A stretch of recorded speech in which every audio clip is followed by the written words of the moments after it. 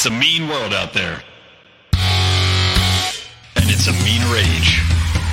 Let's change the culture. Let's change the way we think about this world. Let's have a hell of a time doing it. Welcome to Mean Age Daydream, a home for comedy, a home for some politics, and a daydream of a world that doesn't suck. I'm Brian McWilliams. Welcome to this mad world.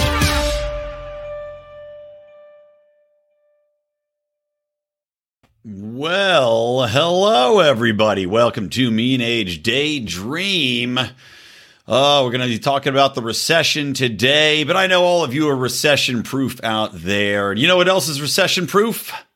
This dick. Never forget that.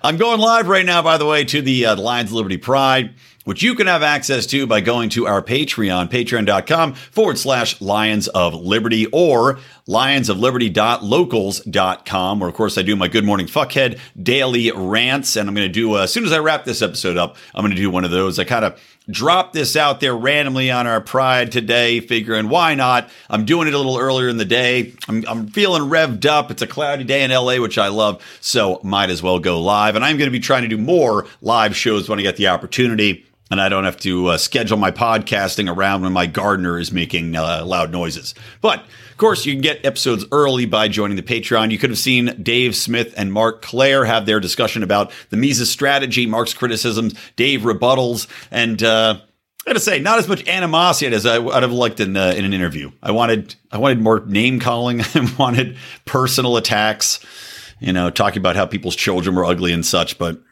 what can I say? Sometimes I got to keep it classy. Anyway, you could have heard all of that about a week early by going to the Patreon. So do that. Support the show. If you like what I'm doing here at Mean Age Daydream, of course, also go to that Patreon. Supports all of the shows on the Lions of Liberty Network. But we're here to talk about recessions today. I read that Bank of America, among many other institutions in the financial sphere, has said that a recession is at this point virtually inevitable. It is something that everybody feels is coming. Naturally, we all saw this coming. You can't print trillions of dollars. You can't cut off supply chains. You can't shut down economies on a global scale without accepting some sort of comeuppance for your actions. And primarily, we're seeing this as a result of the massive inflation. It's sounding the official government index says it's like 8.6. We know that's a farce. Right.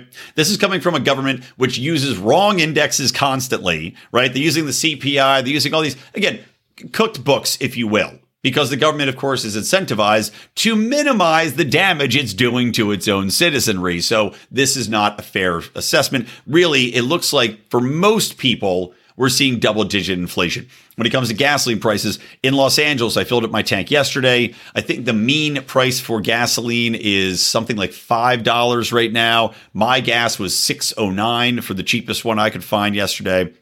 So people are feeling this impact heavily, and inevitably you are going to see some pullback in the form of a recession. Now that the money printing stopped, the big banks aren't getting their handed out checks. We're seeing people try to fold themselves into a ball to try to stay alive during what is an incredibly inflationary period.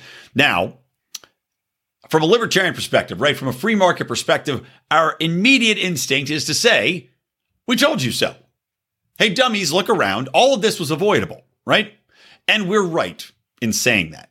But as you know, with the show, with Mean Age Daydream, I'm not trying to be the I told you so. We've got enough people out there that can tell you I told you so. Now, naturally, within the libertarian space, we've got people saying this that are correct. It's harder to believe when you hear it from the Republicans because they're not saying that because they, of course, supported the bailouts, even if they might have poo-pooed a little bit about the giant, trillion-dollar stimulus that Biden put out there and everything else. They still approved it when Trump was doing it. They're still to blame for a portion of what's going on here. So we're the only ones that can really take ownership of it. But when you have people looking at a recession, people that are panicking because they can't find stores that have baby formula, they can't find stores that have toilet paper, they can't find stores that have X, Y, and Z, when meat prices are skyrocketing and gasoline skyrocketing, people don't want to hear, I told you so. It doesn't help. Just going to piss them off, right? So having somebody tell you, the worst thing you can hear if you're in a relationship with anybody, my wife, is that I told you so. If I make any number of bad decisions, as I often do and have done, of course, this past weekend, I'm All the bad decisions. That's all I do. But hearing that I told you so doesn't make me feel better. It doesn't make me necessarily want to go back and change things immediately. All it does is make me angry. So what we're going to do here is we're going to talk about what we can do to try to stem a recession, right? Everybody's confident this is coming, this is happening. And yes, I don't have the power to do anything about it. But what I can do is promise people that when this happens again, if you can prescribe a different solution, if people can buy into a different way of looking at the events taking place, of taking action to stem this. Again, this is about promising people what can be delivered by a different modus operandi, by a freer marketplace, by a libertarian philosophy, and how this is going to play out in the real world. So I've just come up with some thoughts, and these are off the top of my head, but as I am going to be working on a book, probably just call it Mean Age Daydream, about a positive libertarian philosophy of the future. I figured this is a good step in here. I'll probably do a little bit more research down the road for the book. But to kick things off, we've got a recession, right? Now, the libertarian gut instinct is to say, no more bailouts, let the market correct itself, let it hit rock bottom, and then everything will be, free growth from there. Kind of like when a forest burns down, now all of the ash and all of the plant growth is free to spring up again, start anew. That's a lovely thing to say, except that people are losing their shirts, except people have to feed their kids and people don't want to see their businesses go under. So we can't just say you need to have the market correct itself. It doesn't work. So instead of that, well, we have three things we need to do to try to correct this trend, to try to prevent the unpreventable recession. Deregulate, right?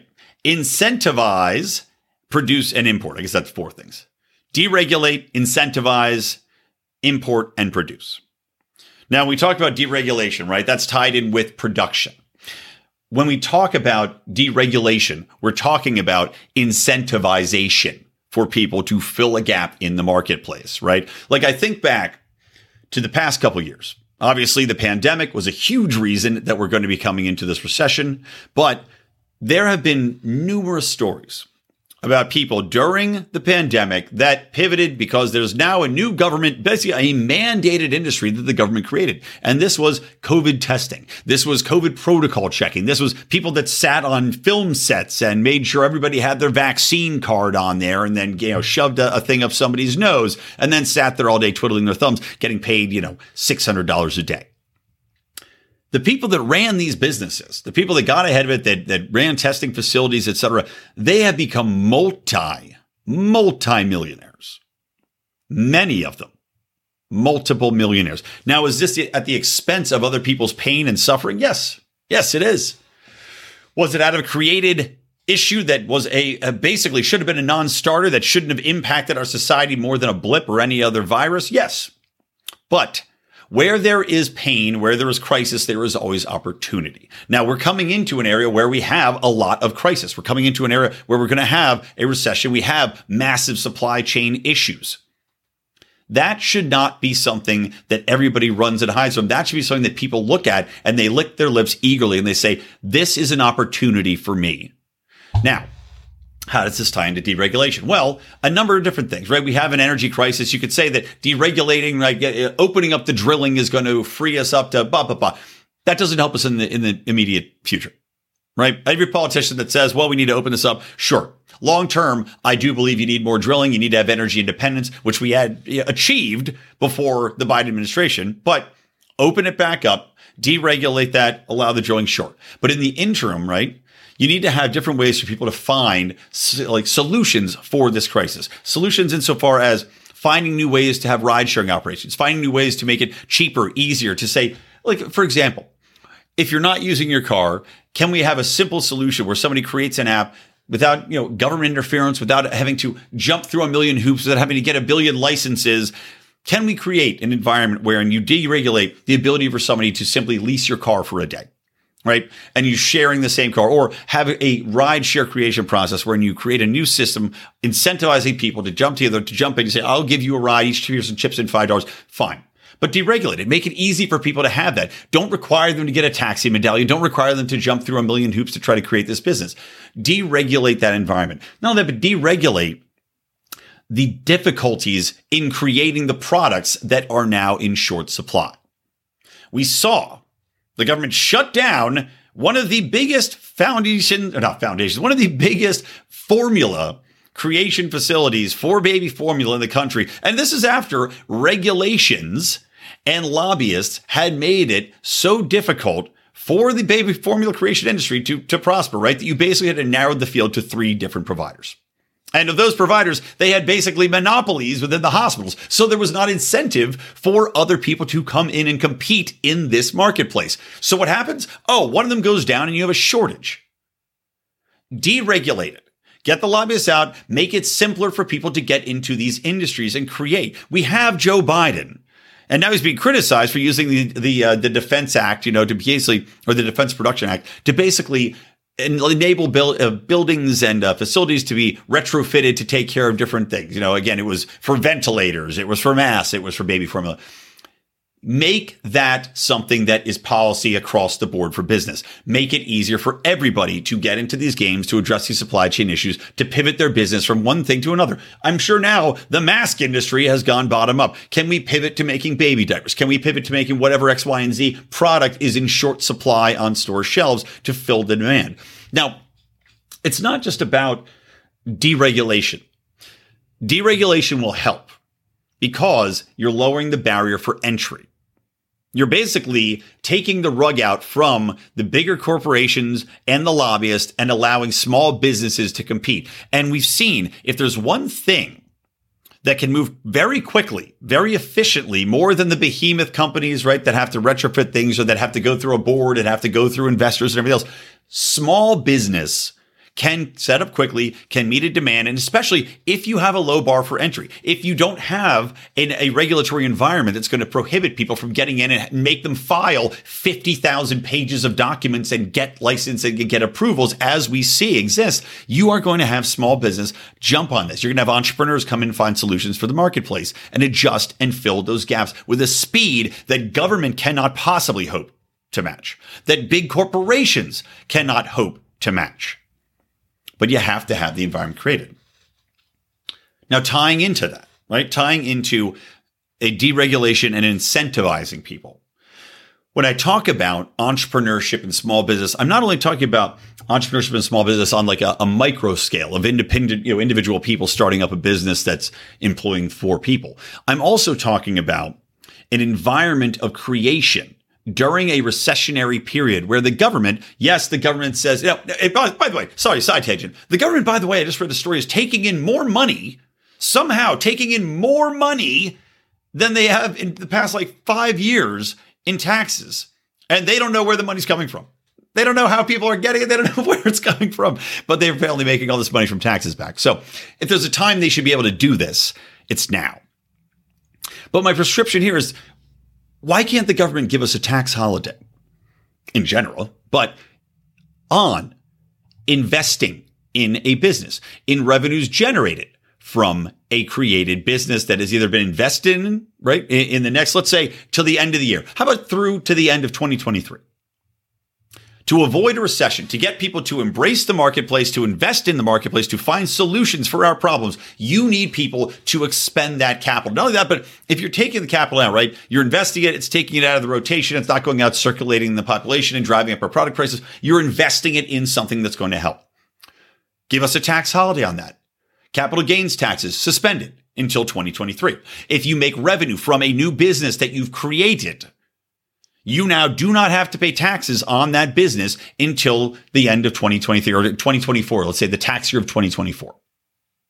You are now giving people such an incentive during a time where we're predicting a recession to create a new business, to create new ways of making money, of keeping our economy churning, of keeping people employed, of keeping revenue, not only from our domestic investors, but getting other countries that maybe are not going to be hit as hard, which is a question. Because we know on a global scale, we're looking at a recession because every country followed the prescribed idiocy of the WHO, of the CDC, of everybody else that cried wolf about what was going to happen with the pandemic, right? But there are some countries, maybe the Swedes, are sitting on a butt ton of money. And some Swedish investors say, you know what, America is doing a tax holiday on revenues, on capital gains, on returns on investment for businesses right now. I want to invest. Who's starting something up? Show me a business plan. I want to get in on that now. And for people domestically that might be sitting on this money that they've accrued, let's say you are a new pandemic millionaire, you've got the money to invest. Well, now let's create new millionaires. Let's give people an opportunity to meet that demand, to create a business now and incentivize them from a government perspective. Government does nothing but take. As I've said on this show, 10 times by now, government exists to do two things: cause pain and cause fear. You are now, as a government, taking away two of those points. You're not giving people pain by taking their money from a business that they're creating, from taking a risk. The reason recessions happen is not only from government's interference and printing all this money and all the fear they create, but it's from people's fear of the future, of fear of what's coming down the pipeline. If you can take out a piece of that fear by saying, look, no matter what happens with your business, we're not going to touch a piece of it. You get to keep whatever you make. You can reinvest that money. You are now going to have people saying, now's the time. I know I would have waited too. Everybody's saying it's a bad time to increase my business. I'm going to invest because you have eliminated that barrier. You have incentivized me to invest, and you've incentivized people on a worldwide scale to invest, knowing that the return on their investment is going to be so much greater than it would be at any other time. Is there still risk? Of course, there's still risk, but you're mitigating that risk.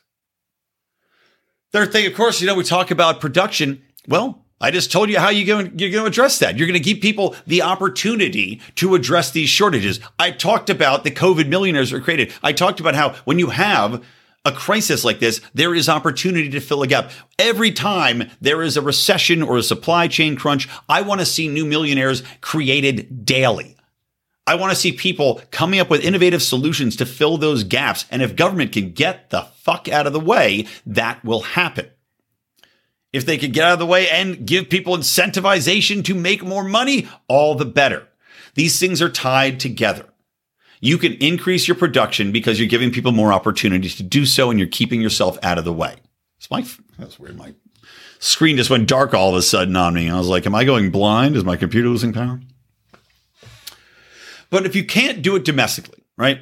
Let's say there's certain products, there's certain needs that we just don't have here domestically. And again, we talk about deregulation. We talk about the shortages for timber. We talk about the shortages for X, Y, and Z and in fuel and all this other stuff, energy costs. And look, they put a lot of emphasis on green renewable energies, right? And a lot of that actually comes from plants that are burning, old wood and garbage. But again, deregulation, give people the opportunity to produce this, give people the opportunity to log more, to create, X, Y, and Z products that are coming out to the marketplace to address those shortages within the marketplace. But sorry. Last thing, tariffs, right? If we're having an issue getting supplies in here, why are we not eliminating any and all tariffs on any goods that could possibly help with this shortage? I mean, if we're looking at domestic prices that are going up double digits, you're telling me that some other country isn't going to be able to either create a production line to address our needs and ship it over here? And yes, I know the energy costs for shipping are still high, but if you can't get a product, you can't get a product. Again, let's create a millionaire. But you're telling me they're not going to be incentivized to come over here if you're dropping the cost that you're going to put on this as a government? If we can't meet supply domestically, and tariffs are protectionist measures, right? It's supposed to protect our domestic ability to create these products and provide to the American people at a cost that, of course, is unreasonable, because every tariff is just a tax on the American people's ability to buy a product at a cheaper price. Get rid of the tariffs. Let people import just so we can have the goods. This so people don't have to spend twice as much on a single product. I don't give a shit if the domestic product that's not being produced is going to take a hit. You know what?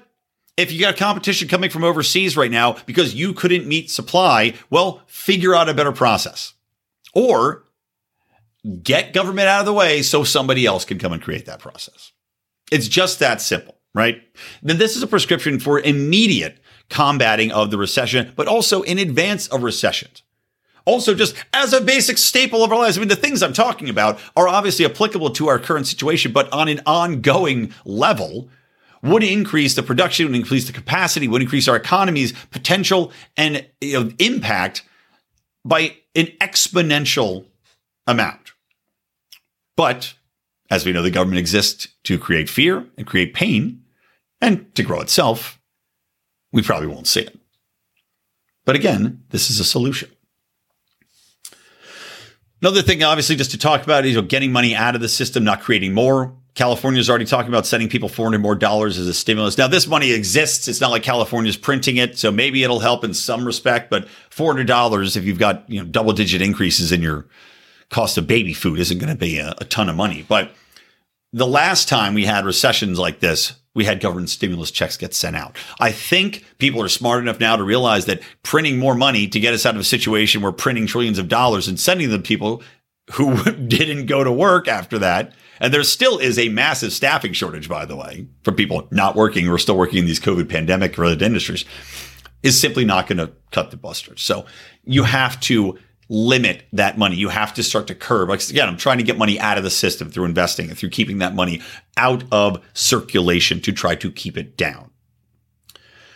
Another thing, we have to embrace financial alternatives, right? There has to be a place where people can go if this inflation is continuing to rise to put money. This is why it has to be fought back against every regulation, every attempt to rein in cryptocurrency, every attempt for the government to get its sticky fingers in there to create its own competing digital currency.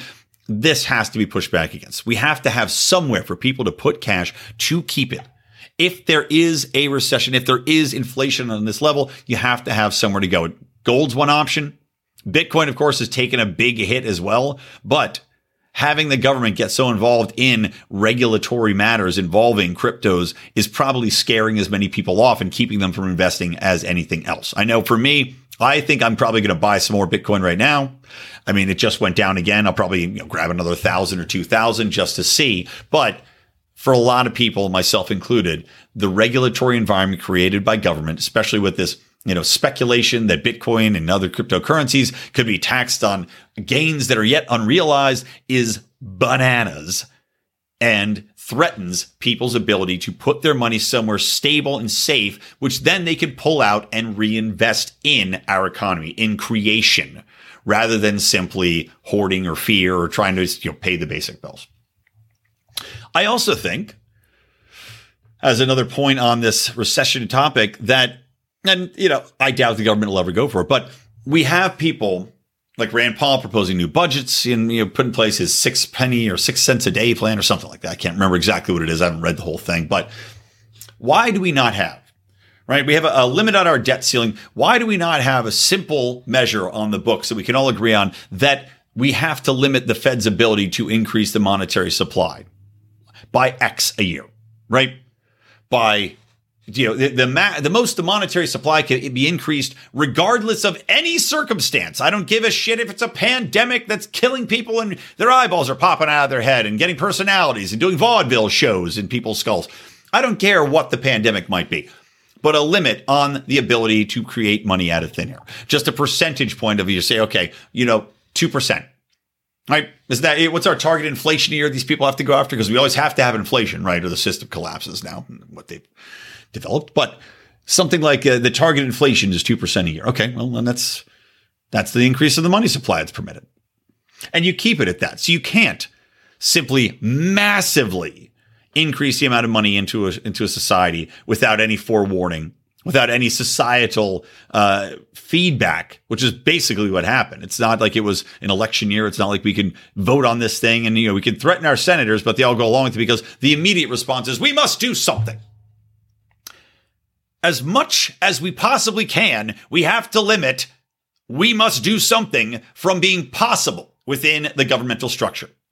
Now, I'm going to talk about January 6th. Of course, I have to talk about that today. I'm going to talk about these new red flag laws, this quote unquote bipartisan deal that is being proposed. But, this is basically the concept of do nothing, man. And yes, Jason Carrier asked me when the new Do Nothing Man. Yes, new Do Nothing Man, my superhero, my libertarian superhero. I am working on a new episode now. I know I mean to do these things so much more often, but Jesus, they take a lot of time and it's very hard when you have a little kid. I'm going to have one out by the end of July. So if you want to get that, again, you're going to hear that through Patreon first. I do that probably about a month in advance. So you're going to be waiting a long time to hear it if you do not get in the Patreon. But new libertarian superhero episode, Do Nothing Man. He was created as this bulwark, right? The whole concept that doing something is always the worst possible outcome, regardless of circumstance. Simply doing something to do something. And that is what we want to limit, right? You introduce this bill so the government simply can't do something, aka print trillions of dollars and send them out to idiots who do nothing with it, who simply don't pay their rent, right? Let's not forget that the government also put a moratorium on having to pay rent, on kicking people out for not paying rent. They put, all these provisions on the books for people to take weeks off at a time if they had COVID. And even more than that, I mean, different union groups had, like, you could take a month off at a time or 6 months off at a time if you were a certain age. Well, COVID, it's dangerous if you're over 60. So take 6 months off, paid leave. Insanity. Let's put some checks in here that you can't just do something.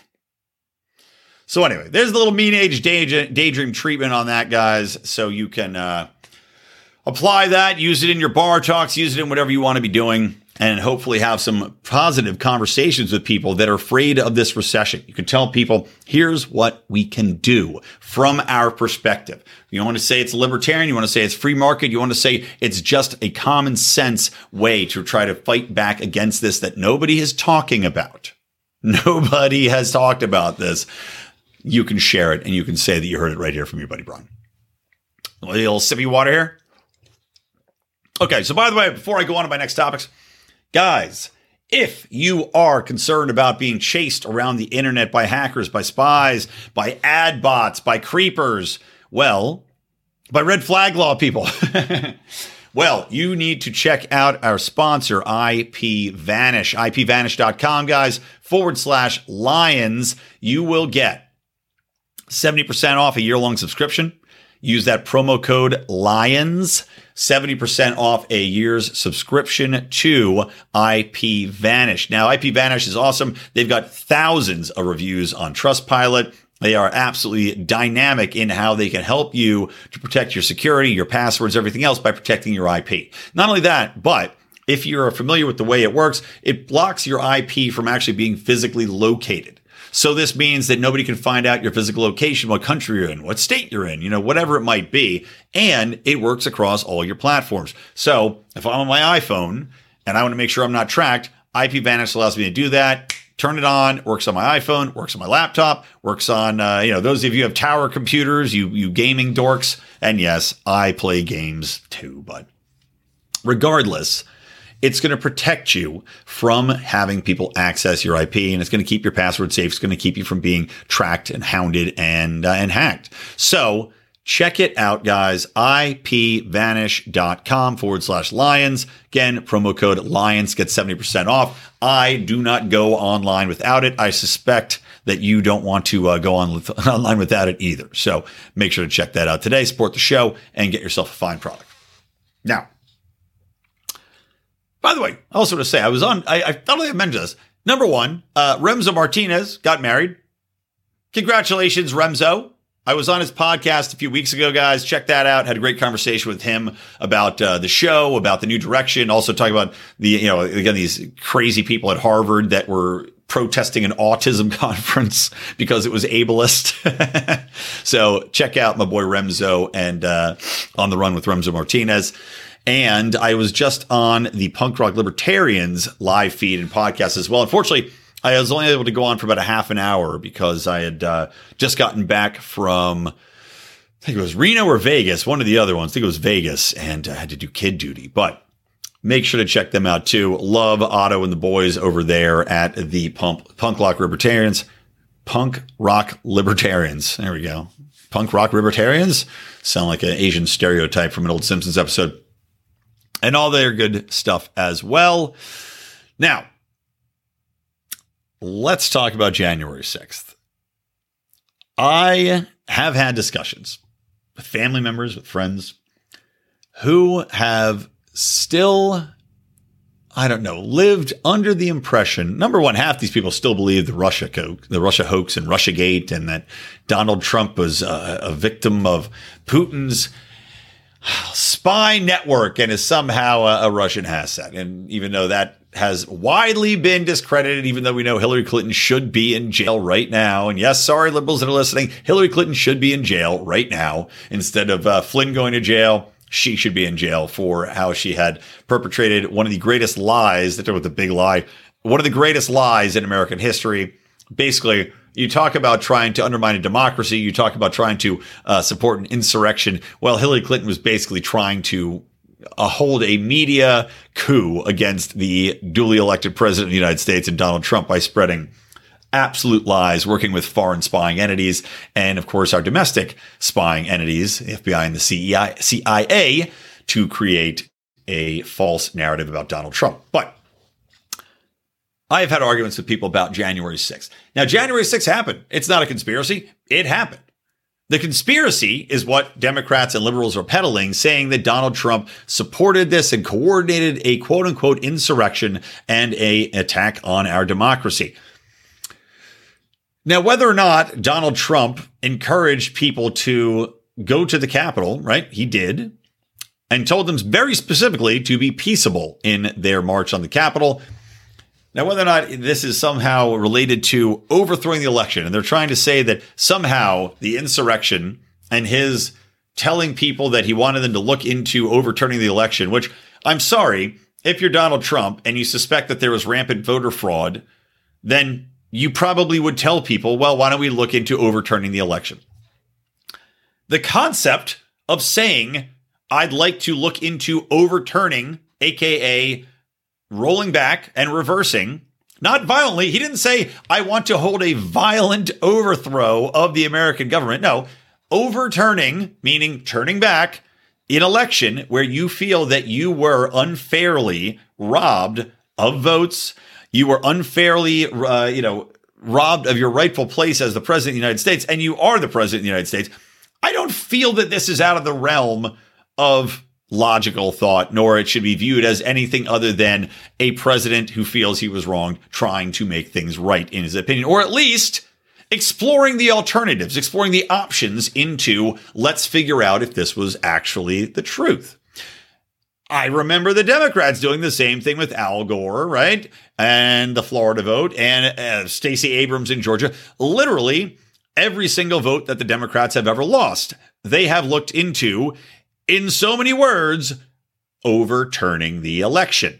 So all of this hoopla is beyond stupid to focus on as though it's something A, out of the ordinary, or B, somehow extra nefarious because 4D chess Donald Trump was yelling at people to go and see if it's possible.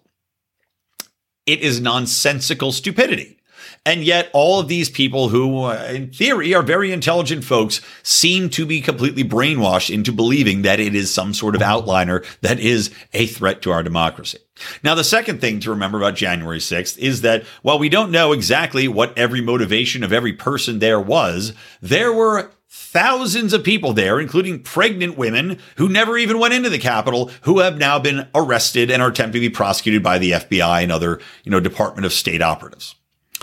So we've already seen a massive government overreach, a massive government response that is basically should be terrifying to anybody that actually views real democracy, real opportunities to protest or have public shows of outrage, of public shows of disapproval or approval, for that matter, and seeing this type of government response. That's the second point. Third point, again, we don't know what everybody going in might have had as far as their motives.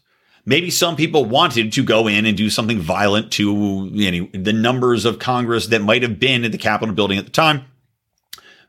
Maybe most of them, as we saw in the videos, were just yahoos and imbeciles who didn't think they'd actually get into the Capitol in the first place. As much as they may have wanted to go out, saying, let's go storm the Capitol, which, from videos played, it certainly seems that Epps, this one guy that we were just told by the mainstream media, and every single mainstream media source somehow unanimously all reported that this guy Epps, who was the one saying, we have to go inside and storm the Capitol, who they were chanting Fed at. The crowd's chanting Fed at this guy because he's trying to incite the crowd to do something stupid, and it worked eventually. This man supposedly is not working for the FBI. or the CIA, as though we would be told if he was a government operative, as though his saying that he wasn't working for them is some sort of revelation and that this means that this is the absolute truth. Give me a break. I roll my eyes. If anything, the massive emphasis from the corporate media on saying this guy definitely wasn't an operative makes me think beyond the shadow of a doubt that he is an operative. When you have lockstep from the mainstream press and the Democratic operatives all at the same time on one topic, you know there's something wrong about that topic. But most of these people did seem to be surprised that they were able to get in. We know the police opened the doors for them there. Half the doors were thrown wide for these people to walk in. And when they were inside, they didn't go around wrecking up the place. They didn't go bashing things. They farted on Pelosi's desk. Stupid things that ruined their lives. It was a dumb thing to do, right? But the result was more or less, hey, look at these dummies doing something dumb. Nobody was hurt except for one innocent woman who was shot by the police. I guess there was some guy you could say that he died of a heart attack because he was so scared inside the Capitol building. Okay, fine. Other than that, cuts and bruises. But to pretend that this event was a legitimate threat to our democracy is one of the absolute most ridiculous statements, concepts, theories that has ever been floated out there in the history of the United States. These people, should they have been successful in what? Capturing 5 senators and torturing them? In what? Taking the Capitol building and squatting in it? Who cares? They would have been, if they did take the building, a U.S. Capitol building, the response would not have been as though it was, I guess if they have the senators alive, they don't want to have these senators get killed if they're hostage in there, right? Let's say in this theoretical circumstance. Maybe then they're careful about going in. But otherwise, I'm sorry, if you have a bunch of population that have overtaken the Capitol building, you are going to have thunder rain down on those people and murder all of them. Because the government obviously cannot have the people taking over this building that means so much. If there was a legitimate threat, these people would have been murdered. They killed people in Waco for far less. These people would have been massacred if there was a legitimate threat to our democracy. Even if they did manage to get the Capitol building. Do these people think that you can only vote for things in the government by pulling a magic switch in a building? No. It's a symbol. It's a place to meet. We already saw during the pandemic that they didn't even have to be there. They'll do the votes on Zoom, guys. They'll do the votes over the phone. They'll do the votes at Davros. It doesn't matter. The Capitol building is a symbol. It doesn't give a goddamn if it's filled with people that are senators or yahoos. It is not a threat to our democracy. Our democracy does not depend on a fucking building. So how is this a threat to it? But of course, you would have thought that this was the greatest threat to our democracy that has ever existed. So what do we do now, right? In the wake of all of this, now the Democrats, because we have a recession impending, because we have massive inflation, because we have Joe Biden having the lowest approval ratings of any president in history, Joe Biden's approval ratings are that low, below where Trump ever even dreamed of. Now they have this dog and pony show. And because the mainstream press are Democratic operatives, except for Fox News, they didn't run it. Good for them. I'm not sure if Fox Network did. I guess Fox Network did not. But, the 3 of the 4 other ones or 4 of the 5 other ones, if you're going to count the CW or whatever, they ran live coverage of the January 6th hearings, this dog and pony show, this threat to our democracy, which were shams. It's a kangaroo court. It is a television melodrama run by one political party that has now been put on in prime time. Not during the day when every other legitimate hearing happens. Every other legitimate hearing over economic theory, over foreign policy, over everything that matters is always done during the day, during working hours. No, not this one. Primetime TV, guys. And these networks are giving up millions of dollars a minute in advertising revenue. That's how much these mainstream media networks are kowtowing to the Democratic National Party. They're willing to give up millions of dollars every minute by not running their television shows in primetime and their advertisements in primetime to televise this ridiculous hearing wherein nothing's revealed, wherein it's a one-side presentation because it is the January 6th, committee run by Democrats against Republicans and against Donald Trump. It is a propaganda television show that is on where no other sides are presented really that are getting any legitimate hearing. The approved videos only, edited videos. There's not real evidence being presented nor discussed. And one of the highlights was they had on, I'm blanking on his name, but the head of the Department of Homeland Defense, where whoever's heading up the January investigations. And this asshole says that he's not going to discuss whether or not operatives were working for the FBI within the crowd on January 6th because it's not appropriate or it's not within their normal way of operating to comment on an ongoing investigation. Okay, so what do you do here? You're going to have this entire ridiculous show. The circus is in town, and you're going to sit in the middle of the three rings and tell us nothing. Then what's the point of this? Why are we having a hearing right now if the American population can't be told any of the relevant information on whether or not government operatives were in the crowd inciting people to go and attack their own country? Why is this out of bounds? It's clearly not. We've had different investigations, notably the Mueller, whatever the fuck investigation. Notably that investigation where he's out talking to the media constantly. We've had any number of examples of people out talking to the media constantly during the entire Trump investigation. And this guy won't tell us the most pertinent question, which is whether or not the government instigated and had people planted in the crowd that were leading the way, that were the first people through the gates to make sure that this happened. No, can't talk about it. Won't comment. What are we doing here? Why are we having this hearing? Because otherwise, if we can't actually get any of the actual investigation into it, then this is purely for show, which is what we're seeing. And it is disgusting that the mainstream media is going along with it gleefully as they are, discussing that people are tuning into it. And beyond that, I love how this hearing, right? Primetime TV for nonsense. Meanwhile, the hearing, the trial that actually would have given us some insight into just how corrupt and sick the elites running this whole, not only this country, but multiple countries are, namely what's her name? Not Giselle. Oh my God, I'm blanking on her name. Jeffrey Epstein's mistress. And I'm doing a live stream, so I can't even look up the name of her. I cannot think of her name. I'm blanking on it. Whatever. I'm talking about Epstein's mistress, who sent up all of the sex girls. They'd apparently recruited all of these young girls to come in and work with, Epstein, and got Prince Andrew hooked on it and would partake with her own, her own devices in there.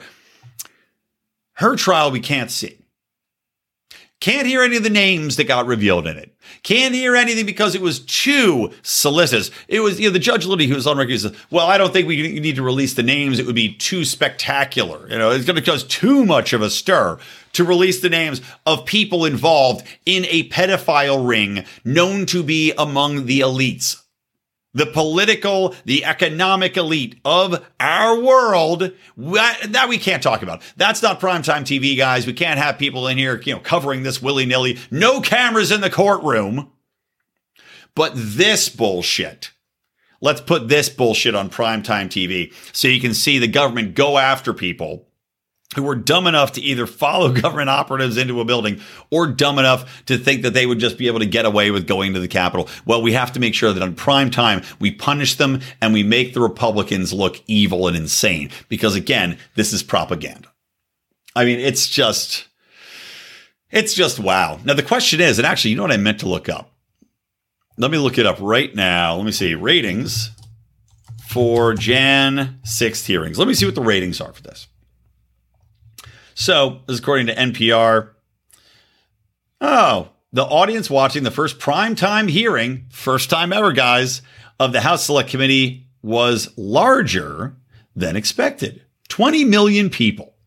Well, so look at that. 20 million people, 11 networks, 3 broadcast and cable channels. So, NBC, ABC, CBS, CNN, MSNBC. Oh, Fox Business did cover it. I didn't think they did. Well, shame on them. So they tuned in, 20 million people, to be propagandized for the DNC, to be propagandized that the government will come after you should you dare to question anything, right? And that they will prosecute you to the very ends of the earth to make sure that you don't even blink at the power that they wield. How about it? All right, let's pivot to something else here. I want to talk about this bipartisan deal. I love everybody in the media is calling it a bipartisan deal on gun control. Who is it a deal for? It's not a deal for me as a gun owner. It's not a deal for me as somebody that would like to purchase more guns. It's not a deal for anybody that values owning a gun. It's a deal for 2 political parties. It's not a deal for any other political party, right? Except for the Republicans and the Democrats. It's a deal for 2 political parties to make themselves look good. But in the meantime, the practical impact of this is only going to be, I'd say, beneficial for, government watch lists. I mean, if you look at it, I was looking at what's actually in this deal that's proposed. Now, it may not get through, but it's predominantly about red flag laws. And I guess some mental health investment. So the most significant piece is really creating and implementing so-called red flag laws. Legislation provides funding to help states create new red flag laws, but 19 states and Washington, D.C. already have these laws on the books. So they're eligible for funding to improve the effectiveness of their programs.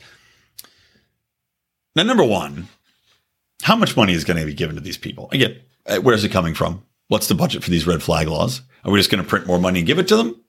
And how hard is it to create a red flag law and put it into place? I don't feel like it could be that difficult, nor am I for them, by the way, in any way. Because like I said, they're trying to make it more difficult to buy a gun, right? So some of these, I could actually say, all right, this might make sense. They're saying enhanced review process for buyers under 21. A more thorough review process for people between 18 and 21 who want to buy a gun like an AR-15 under a background check review. The National Instant Criminal Background Check System would have to also contact state and local law enforcement to search for any disqualified mental health or juvenile records. Okay, interesting. They have 3 days to conduct research, blah, blah, blah. Now, I can understand this. There's certain things, right, that I can understand as far as if you're going to do it, if you already have background checks, if we're already accepting that these are a thing, all right. If you want to check to see if somebody has a record as a juvenile of being incredibly violent, of making threats against people, whatever else, okay, I get it. That's fine. Now, do I still think as a libertarian you should be able to walk into a store and buy a gun immediately? Yeah. Yeah, I do. I do legitimately think that because I believe that the vast majority of people are law-abiding citizens that would like to simply own a gun to protect themselves or other ones, and that people that are crazy, people that are evil are going to be crazy and evil no matter what. But I can get this. Fine. If we're seeing this, especially in the current environment where you're having a lot of these kids, as I talked about last episode, come through, have deep psychological problems, isolation problems, I can understand it. Especially if they do have a record of being violent, isolationist, and lashing out and et cetera. But at the same time, when we talk about broader red flag laws, I also worry about the application of red flags. Like, for example, they're talking about, boyfriend and having a boyfriend loophole. They want to address this loophole, which deals on whether unmarried partners could keep guns if they were found guilty of violence against a dating partner. That's absurd. Absurd. Number one, the application of the law insofar as domestic violence is one that is gray at best.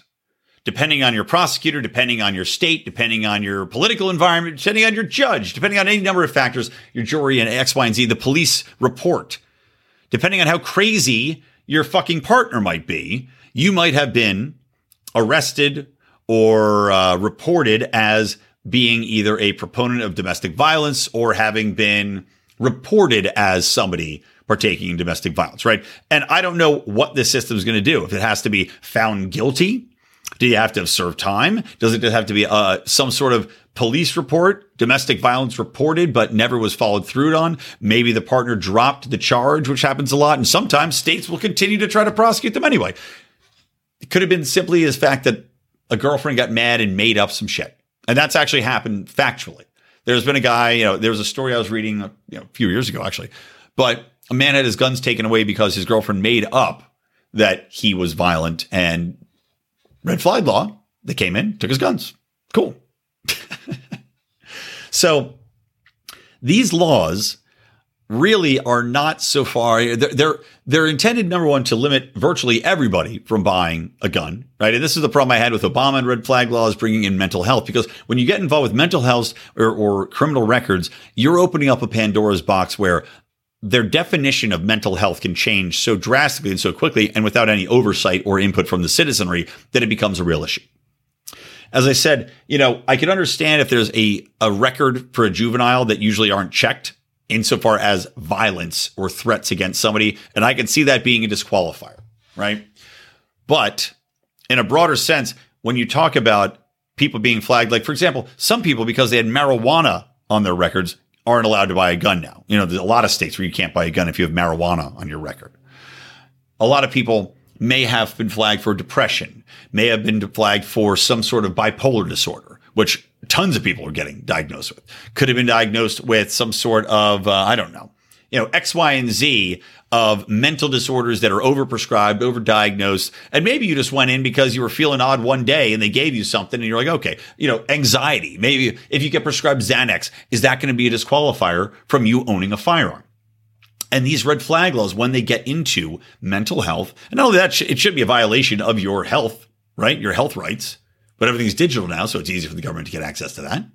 So now you are looking at massive disqualifiers applying to a massive amount of the population, and not just for people trying to buy guns, but people that own guns.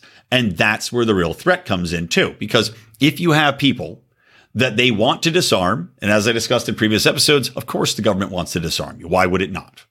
Anybody that works within the government structure, for any law enforcement agency, for any agency that deals with the population, naturally wants you to not be armed. They want to have a monopoly on violence. They want a monopoly on firearms. And that's a very human instinct, isn't it? The government exists to grow itself. Another human instinct, which people think the government doesn't have somehow. You join the government and you lose all incentive for improvement as far as your financial circumstances and growing your power, a natural human inclination, which is why every single government system fails and everything has to be decentralized, which is also, I forgot to mention at the top of the show, I meant to get into a point about how we have to have decentralized marketplaces and decentralized from government influence and government control, because every government entity exists solely to increase its own power, i.e. pain and fear. If we get decentralized marketplaces separated from the government, we now have separate bubbles that don't all pop at once because the fucking government has control over all of this economy. Decentralized marketplaces, another promise of the future under a free market or libertarian system. But getting back to this, of course, the government wants to take your guns because the government doesn't want competition insofar as who can shoot people. So these red flag laws are going to be applied liberally. I mean that, I don't mean that as a bad pun. I mean that liberally as a pun and as a fact. They will be applied liberally to remove as many guns from the population as is humanly possible, using the most broad terms and the most broad definitions of domestic violence, of mental illness, of being a threat to oneself or others, that's where red flag laws are an absolute violation and are absolutely going to be abused by the government in order to take back as many guns as possible.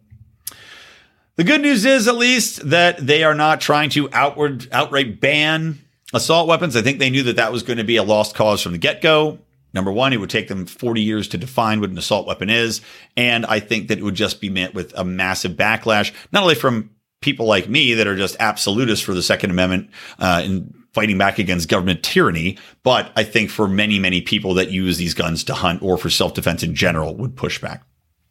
And they got knocked back on a higher minimum age of purchase. Many people were calling for the the raising of the rate to buy guns to 18 to 21, but still advocating for a military draft and eligibility there. Hilariously, that got slapped down as well. So some good news for you guys on that end. It could be worse. It could be better. It still might fail. I hope it does fail. But considering all the things they were throwing out there, I don't know. I expected a lot more, frankly. I expected a lot more fear-mongering and for them, as I said, to take advantage of what was a perfect gift-wrapped bow on it box gift of a circumstance involving, young 18-year-old buys guns, shoots elementary school. If you're a political shill looking to take advantage of a crisis, hard not to find anything better than that. All right, guys, that's going to do it for today's show. Remember, please go and subscribe to the Mean Age Daydream solo feed and, of course, to the Lions of Liberty Network podcast feed. We need your support. Patreon.com/Lions of Liberty. Help us get to events. By the way, I'm going to be at Freedom Fest, guys, so check that out. I'm going to put a link in the show notes. You can use promo code LIONS to get $50 off of your full conference pass. I am going to be hosting a panel on Saturday, and unfortunately I don't have the exact title ahead of me, but I'm hosting a panel on Saturday of Freedom Fest. I believe it's on the 17th, and that is going to be on liberty messaging, refining and delivering a better liberty message. Of course, that's what this show is about. I'm going to be talking to several luminaries in the field. I'll read them off next week's episode. I'll lay it out. I just got the email a couple days ago about the panel and all that good stuff. So check that out, though. I know I'm going to be there. I just got a text from Reed Coverdale. He's going to be hanging out with me over there. I think probably Dave's going. I'm sure Clint's going. I think even Lou Perez is going to be there. Try to sit down with Lou there. Going to be a blast, guys. So come on out to Vegas and blow it out with us. Have a great time. So again, check those show notes. And of course, give me a review. Tell somebody about the show, please, especially this kind of show. If you're going to share, please share these types of shows. I know a lot of it's just going to be fun. It's going to be talking about cultural events, comedy, etc. But I think this kind of show where we can tell people, here's the philosophy. Here's how we're going to make your life better. Here's how recessions don't have to be as bad and they don't have to happen as often. This is how we solve it. That's the kind of show I want you to share. And next week's show, I'm going to have a guest on, Barbara Kolm, who is amazing. She is one of the best libertarians in Europe. She is the head of the Austrian Economics Center. She is a absolute star. Oh, she also runs the Free Market Roadshow. She's an absolute star when it comes to economics, money theory, Austrian economics, and libertarianism she's based in Austria. You don't want to miss this episode. We're going to be talking about monetary theory. We're going to talk about what's going on with the different currencies, with alt currencies, and of course, what's going on with the economy overall. So check that out. It's going to be an awesome show, and you're going to love Barbara. She is a wonderful woman. All right, that's it. Bye from me, Brian McWilliams from Mean Age Daydream. Keep those electric eyes on me, babe, and keep that ray gun to my head.